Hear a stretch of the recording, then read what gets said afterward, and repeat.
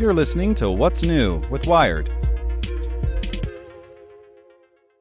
Hello, my name is Nick Olmos, and this is Tech in 2 from Wired.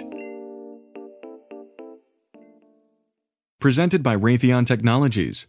Our nearly 200,000 engineers, researchers, and people with purpose are building the future today.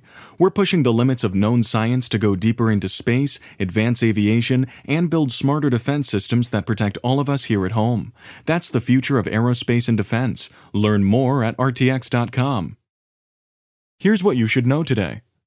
When the notion of enlisting smartphones to help fight the COVID-19 pandemic first surfaced last spring, it sparked a months-long debate. Should apps collect location data, which could help with contact tracing but potentially reveal sensitive information? Or should they take a more limited approach, only measuring Bluetooth-based proximity to other phones?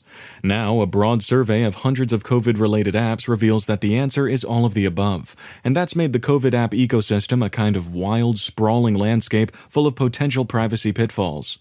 Parler, the top app on both Google and Apple's app stores last week, promises conservatives a safe space, but gives priority treatment to its most high-profile users. There are only 2 rules on the social network. First, nothing criminal. Second, no spam.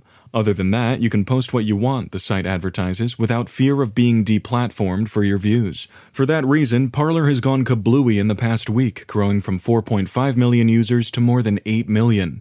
And we'll need more than one vaccine to beat the pandemic. All the COVID vaccine candidates work in different ways, and none will be perfect for everyone. It'll take a slate of options to help cover us all. Last week, a press release from the transnational pharmaceutical company Pfizer says it has results from a massive clinical trial showing that its vaccine against the disease works, and works well. The release touted a vaccine efficacy rate above 90%. Want more news you can use? Sign up for the Tech in 2 newsletter at wired.com/TT. So if you ask anyone in the Wired newsroom, what's on your mind? Here's what some of us are thinking about. Big tech, the coronavirus pandemic, climate change, disinformation, and election security. What policing should look like in the future. This is Get Wired. And I'm your host, Lauren Good. Every story about technology is really a story about people. The good, the bad, and the ugly. Get Wired. Subscribe on Apple Podcasts, Spotify, or wherever you get your podcasts.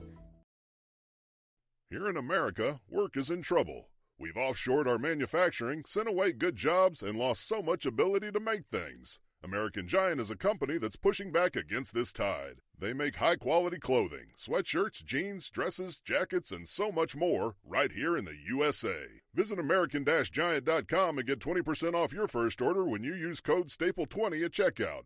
That's 20% off your first order at American-Giant.com, promo code STAPLE20.